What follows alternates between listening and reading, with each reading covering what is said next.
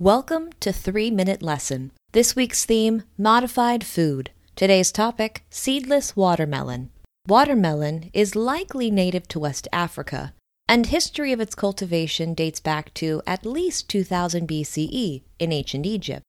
The plant spread across Asia, and finally to Europe and the Americas in the 17th century.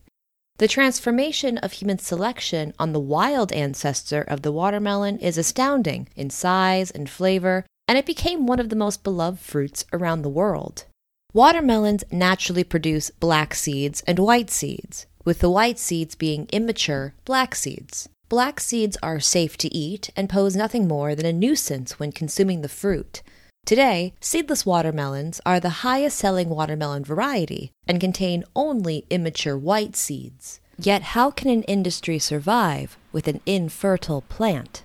Watermelons, like humans, organize DNA in chromosome pairs, with one copy coming from the mother and one copy coming from the father. In watermelon, there are 11 pairs total, or 22 total chromosomes. The male genetic material comes in pollen, which pollinates a female flower, as this species of plant produces both male and female reproductive organs. Normally, pollination of the female flower results in a fertilized watermelon with 2 copies of each chromosome and can successfully form the mature fruit and seeds. When a chemical called colchicine or oryzalin is added to germinating watermelon seeds, the development of the plant can be altered. The chromosomes that existed in 11 pairs can be transformed into 11 groups of 4. The male and female double becomes a quadruple.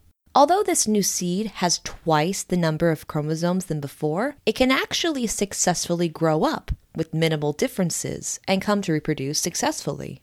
So, just doubling the number of chromosomes from 22 to 44 does not create seedless watermelons. To get seedless watermelons, the new 44-chromosome watermelon is bred with the original 22 version.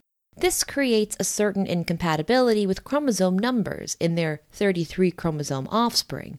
When it comes time to produce seeds in this developing watermelon, the cell fails in dealing with the triplet organization. You can divide 2 by 2 and 4 by 2, but 3 by 2 is impossible for the cell. The result of this combination means the watermelon is sterile and seedless. This trick of sterility became a commercial success. Over 90% of all watermelons sold in the United States are seedless. So long as the 44 chromosome and the 22 chromosome varieties continue to be cultivated, seedless watermelons can be produced from their hybrids.